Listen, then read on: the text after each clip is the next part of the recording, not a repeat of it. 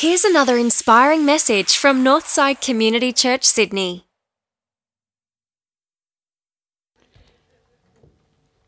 Well, good morning. How are you feeling? You're feeling good?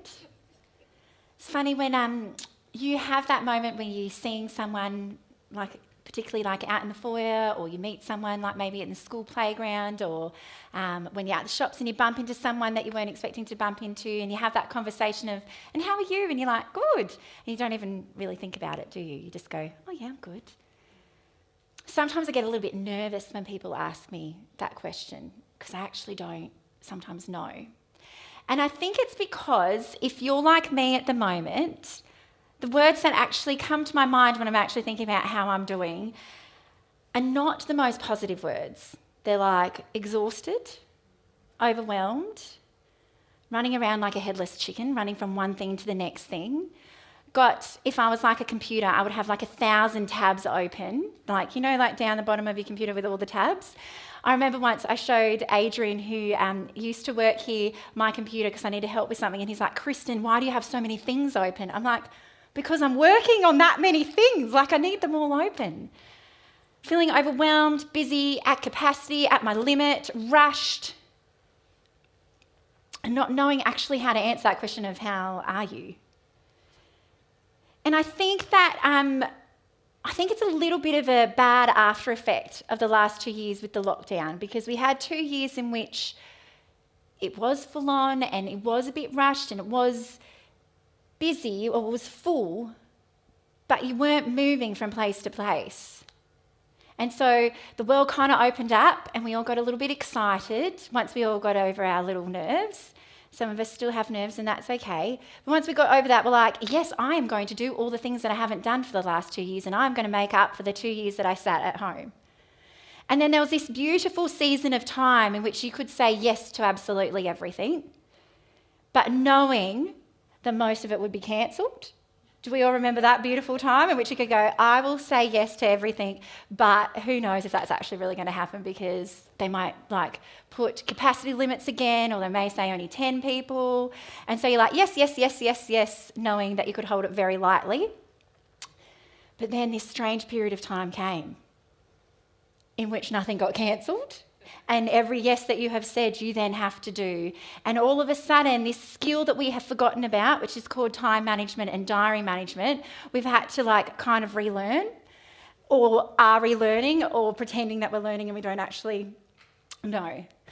But this phenomenon of being so busy and probably feeling exhausted and overwhelmed actually has been around for a very long time. Our culture is built that it values and finds people who are busy and have got a full plate somehow more worthwhile than those that aren't busy.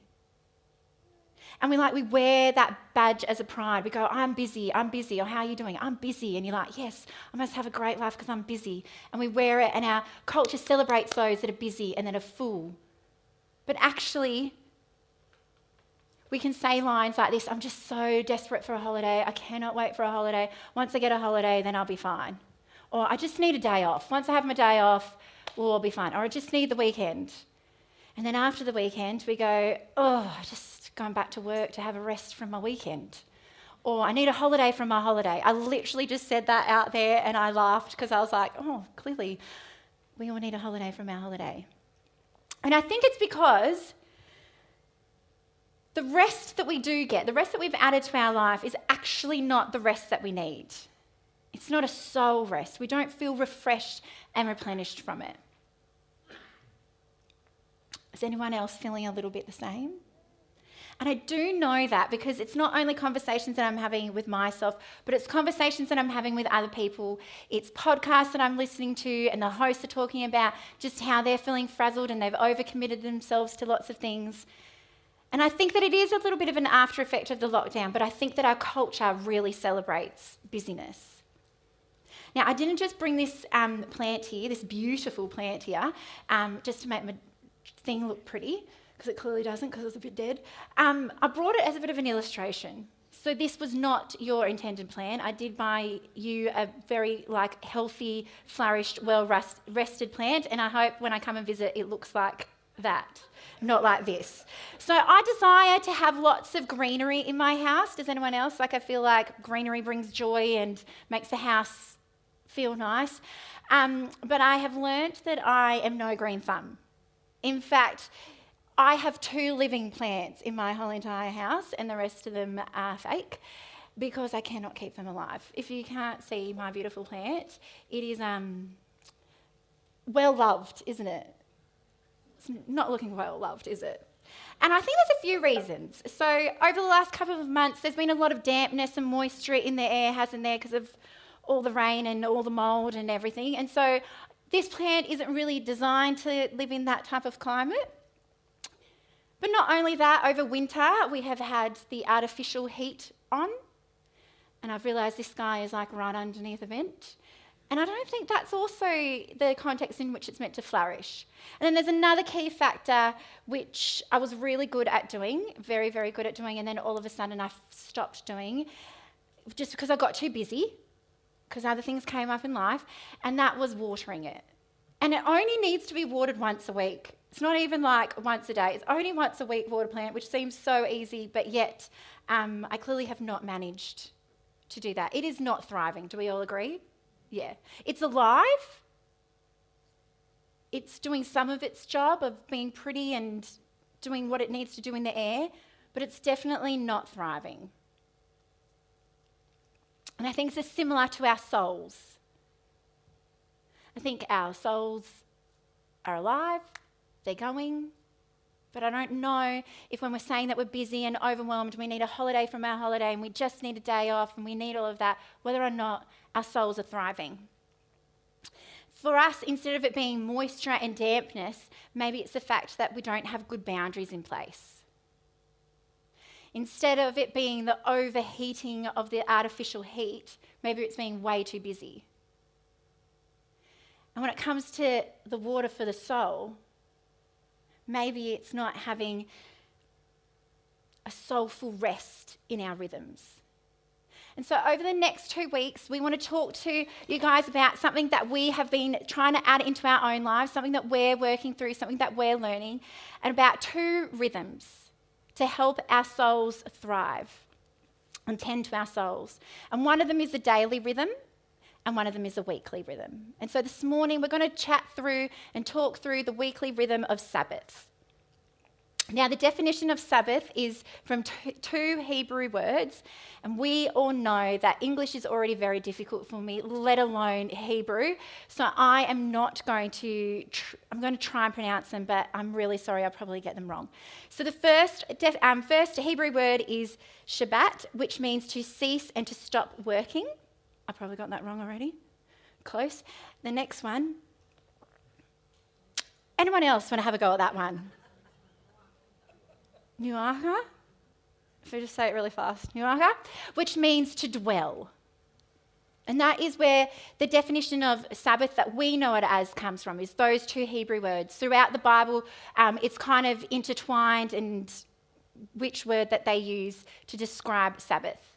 So clearly it just means to stop working, both paid and unpaid work. So for those of us, because I remember when I was not doing paid work for a season when I was bringing up our small children. Anytime someone talked about work, I was like, well, I'm out because I don't get paid to do my work. But God doesn't just talk about paid work. He talks also about the unpaid work, which is like the household stuff, the volunteering, all of those things as well.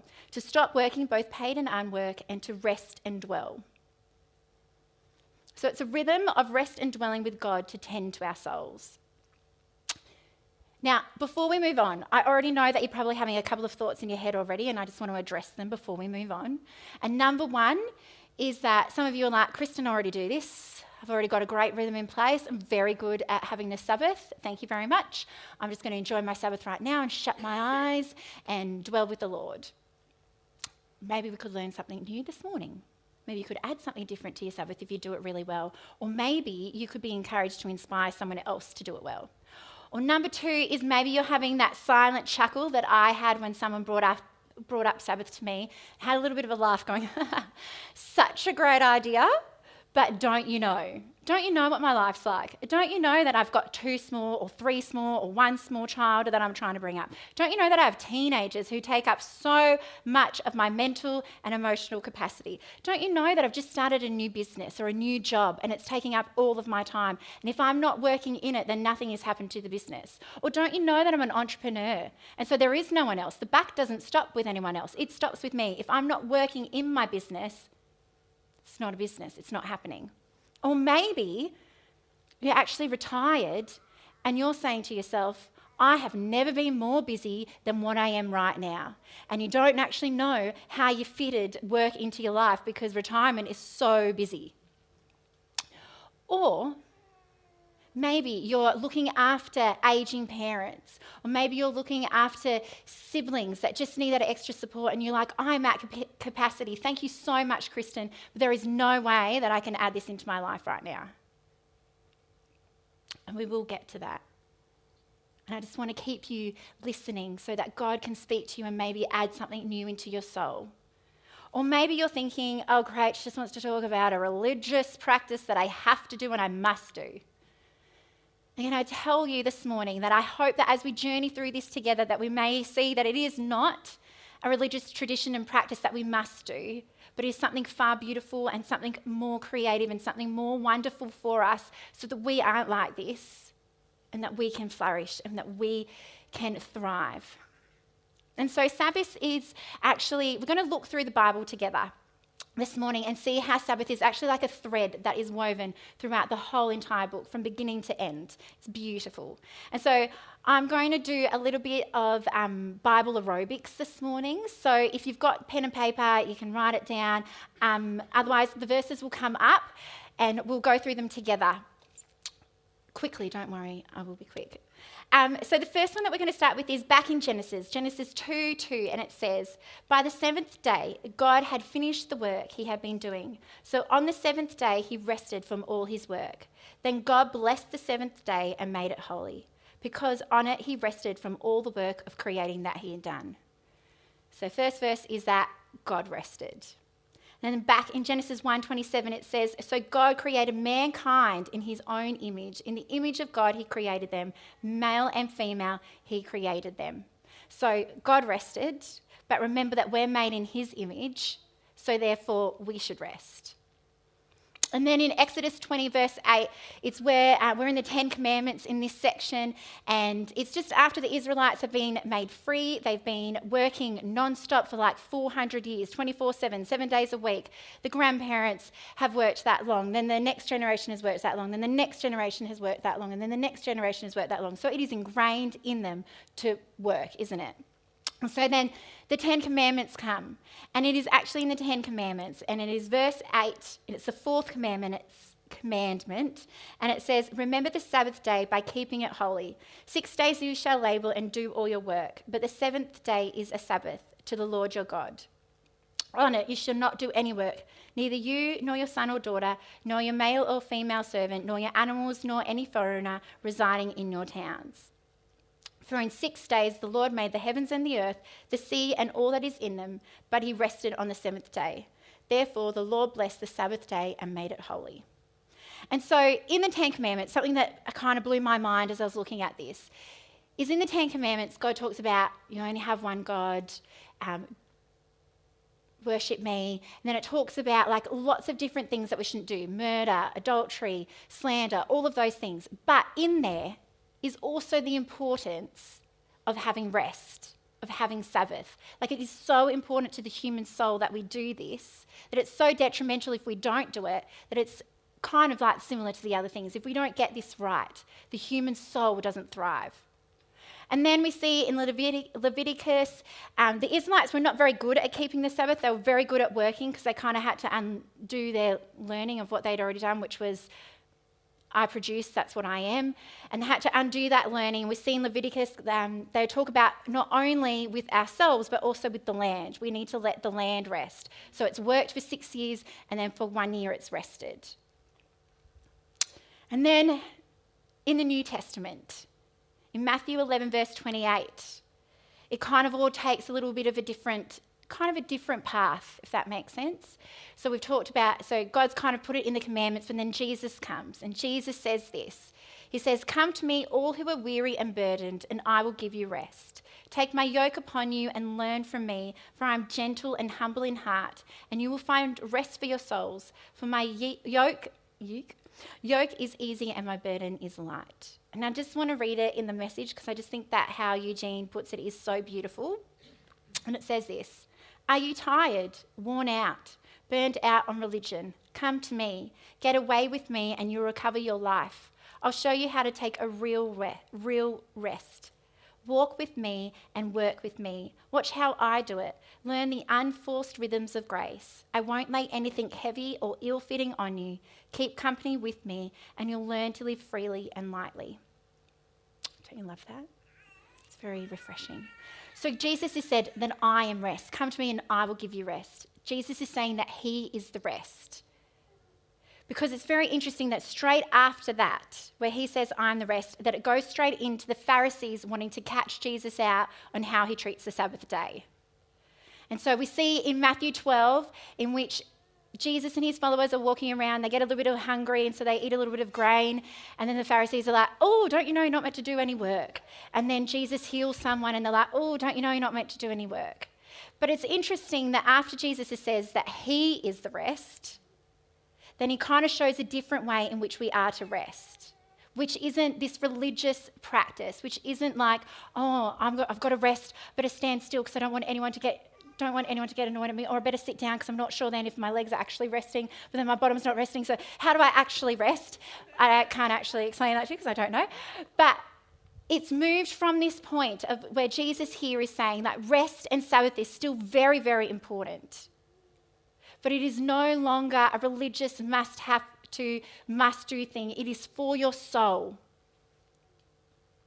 And then in Mark 2:27, this is after he has explained to the Pharisees about what rest really is and what the Sabbath means to look like. And if you had a sheep that was in a hole, would you just leave him there for the day, or would you go get him because it's the Sabbath? And he says this: "Then Jesus said, 'The Sabbath was made to serve us. We weren't made to serve the Sabbath. The Son of Man is no yes man to the Sabbath. He is in charge.'"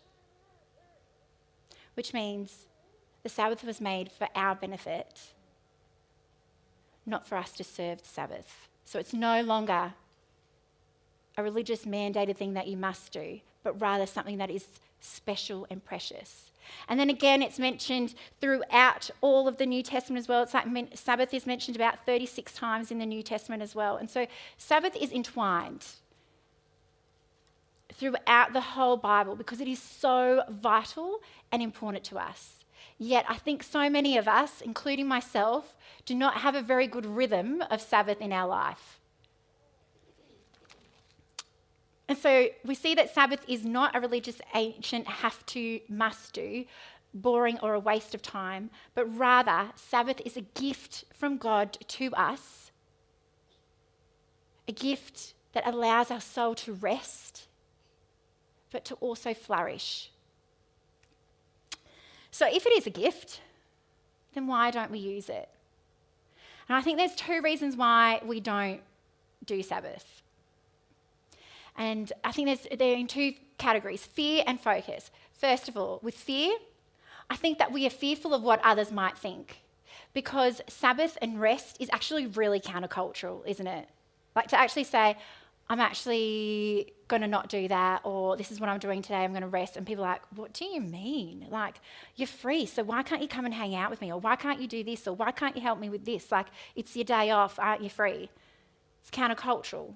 And we're so driven that we don't actually know how to rest. And for some of us, we're even proud of how high our annual leave balances are. Like that's some sort of an award that we should take because, "Oh, I don't rest, I work really hard." And society does encourage that. I think another fear that we have is not being finished. We go, "Oh, I know I've booked rest on Wednesday, but actually I haven't finished what I was meant to do on Tuesday, so I can't actually have Sabbath on the Wednesday because I'm not finished." And we're fearful of that feeling of like, if you're like me, I hate things not done. I always say to myself, oh, I can sit on the couch once I've done X, Y, and Z. And if it's housework stuff, let me tell you that the housework keeps going. The dust keeps falling. The clothes keep coming because everyone's wearing clothes, thank goodness. But clothes keep coming. You will never be on top of the washing. That project will continue to happen whether or not you're working on it.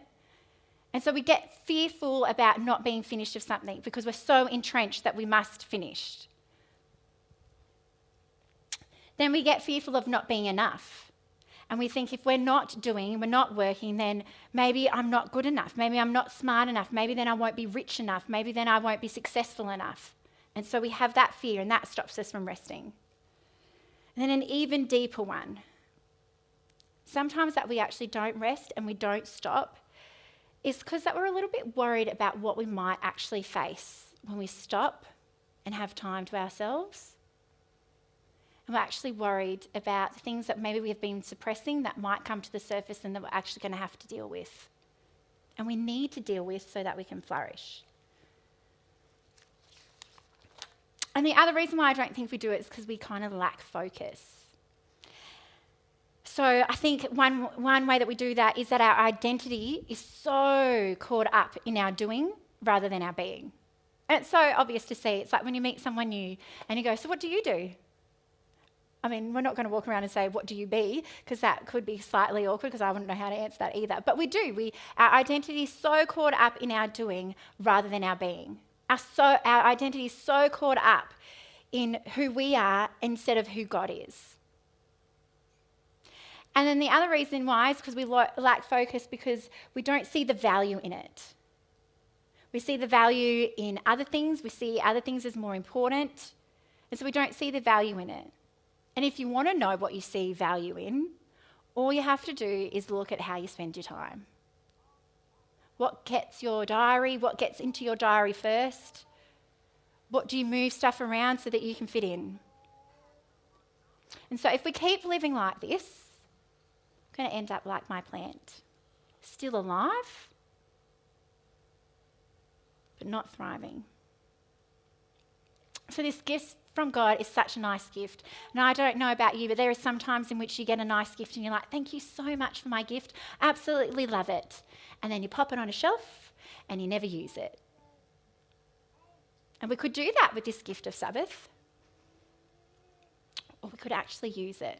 It's like when you go for a really long run and you're so parched and someone gives you a glass of water and you just hold the glass of water rather than actually drink it and refresh your soul. Because this gift of Sabbath is such a beautiful gift that God has given us. A beautiful rhythm in our week where he's not saying don't work and don't do this, but he's saying do that, but know that there is this beautiful gift of rest at the end of it.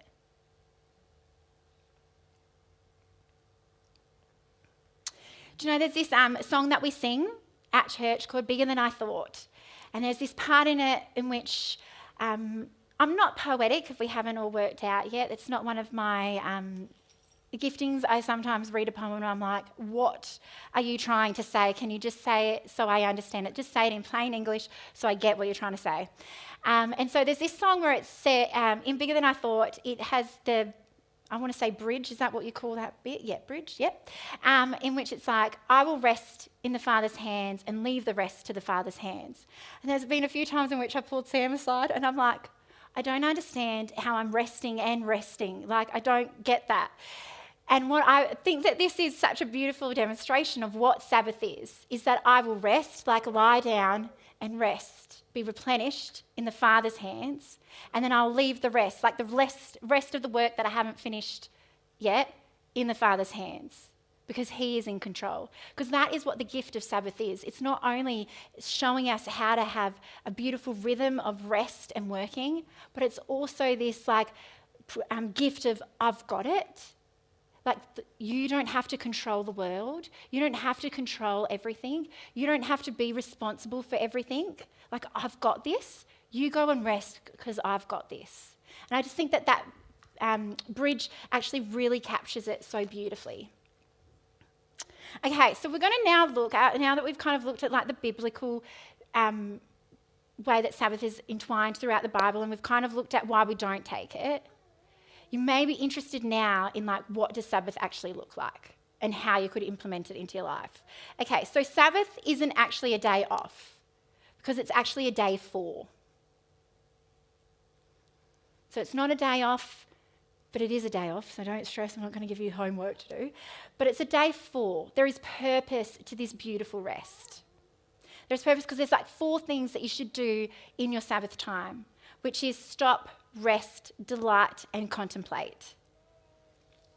So to stop doing your work, to remind yourself that you do have limits, that God is on the throne, and it doesn't matter that I'm not doing because I'm leaving the rest to God.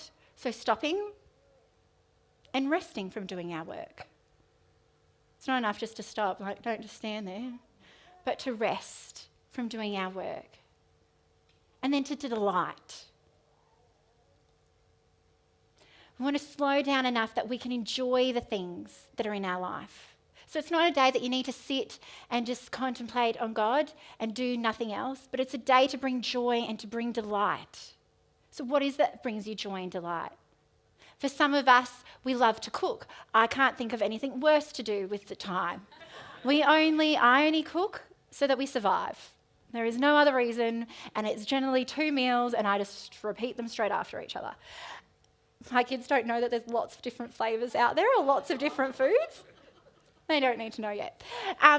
So you might find delight in baking. You might find delight in making a beautiful meal. That might be the thing that brings you delight. Or you may find delight in being with certain people. They may fill your cup so much that that is what brings you delight. It may be you delight in spending time by yourself. You may delight in maybe watching something on TV. You may find delight in going for a cycle. You may find delight in golf. I do not. You may find delight in lots of different things. So there's meant to be delight and fun in it. And then also to contemplate, to have a moment in which your soul recharges with God. Whether that is a moment of prayer as you're in his creation and thanking him for what a beautiful creation that is, whether it might be reading something from the Bible or maybe having a God conversation with someone or maybe just listening to a worship song, but having that moment in which you just really, because you've slowed down and you've paused, that you can just enjoy God for who he is and nothing else. And so how do you do this? Well, let me tell you, there's not a formula. It is just trial and error. And I have gotten this very right this year, and I've also gotten it very wrong this year. And it's just trying to work out what you do. So the first thing that I would suggest to do is to set a time in your calendar. Now, it's going to look different for everyone because we are all at different life stages. We've all got different demands in our life. But you don't have to do this by yourself. You can do it together as a family. You can do it together with your spouse. You can do it by yourself. You can do it how it works for you. But what I recommend is maybe starting, the whole intention is for it to be a 24-hour period. I'm not going to gloss over that. It is intended to be a 24-hour period. But maybe starting with a morning or maybe starting with an afternoon, something like that you could fit into your life in which you go, I'm not going to do X, Y, and Z, and I'm not rushing out the door to go to X, Y, and Z unless that is the thing that brings you delight. Parties are probably not the thing that are going to bring you delight. I'm just going to put that out there. So they may need to come into your Sabbath, that they're probably not going to be the delight moment. But trial and error. So working out when it fits for you. And can I tell you, just like that drink of water that you have after a really long run, once you taste the sweetness of slowing down, of finding delight, and of having that moments with God, you will want to make it longer. And you will actively try and do that. So try and think of a time in which could work for you, work for your family, work for your circumstances, and then stop to think, okay, this is what I'm not going to do. I'm not going to be on my phone. I'm not going to check my emails. I'm not going to do X, Y, and Z for this period of time. And this is the fun thing that I'm going to do. So there is some real planning. When I say it's not a day off, it means that there is like some planning that needs to happen. So for me, I try and do it like from a Friday to a Saturday. I don't really get this don't do it very well all that often, but I am trying. And so on a Thursday, I try and work really, really hard to make sure that the washing is up to date as much as possible. I know I talk about washing a lot, but there is 5 of us and there is a lot of clothes and a lot of socks. You can just ask my in-laws who looked after them for us while we were away. There is a lot of washing. And so I try and work really hard on the Thursday to make sure that that is done. So then I don't feel like, oh, because I had Sabbath, now I've got to work extra hard to clean up the mess that I'd already just didn't do. So I try and have some sort of preparation period before it. So I prep myself. So if you don't love cooking, then maybe be prepared. And so what we do on a Friday night is we do pizzas because that's fun and easy to make and not a lot of thought goes into it. So having some real time to think about what's going to do. So there's some questions that are going to come up at some point that throughout the week I think would be really good just to think through about how you can add Sabbath into your life. So why is Sabbath not a part of my weekly rhythms?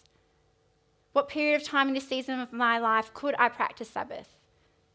What will I need to stop doing that relates to work, unpaid and paid, to be able to enjoy it? What activities, places, people create rest and delight for me? A tricky one, what activities, places and people don't create rest and delight for me? Because it's kind of knowing what you're going to allow in and what you're not going to allow in. And to enjoy Sabbath, what preparation do I need to do in advance? And can I say, this gift from God of rest is actually meant to be a beautiful mark of those that are free in Him. That we don't have to live out of a place that says, I am only valuable for what I do, but rather is that I am valuable because of what God's done, and I can rest in that. And how amazing would it be when we come on a Sunday morning or when we talk to other people and they go, how are you doing? You go, I'm well rested. I had great delight this week. Instead of saying, I'm busy, I'm feeling overwhelmed and I'm feeling overworked. And it doesn't mean that God doesn't love those things. It doesn't mean that those things aren't good. They're just meant to be in a rhythm in which there is rest. So that when we do get to the weekend, when we do get to holidays, that we can actually fully enjoy our holiday as well because we've got a rhythm of rest in our weeks. Let's pray.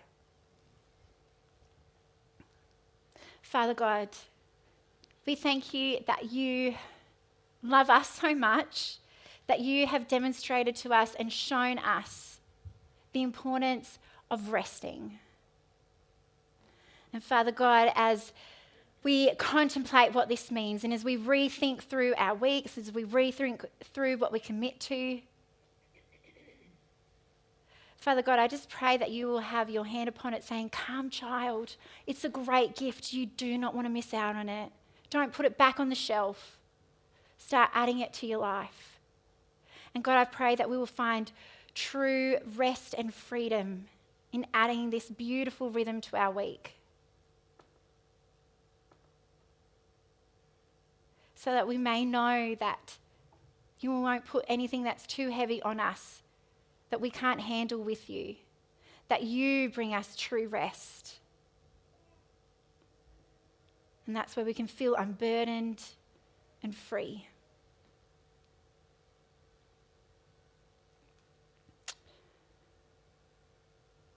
So God, we lay our weeks, our schedules, our time at your feet.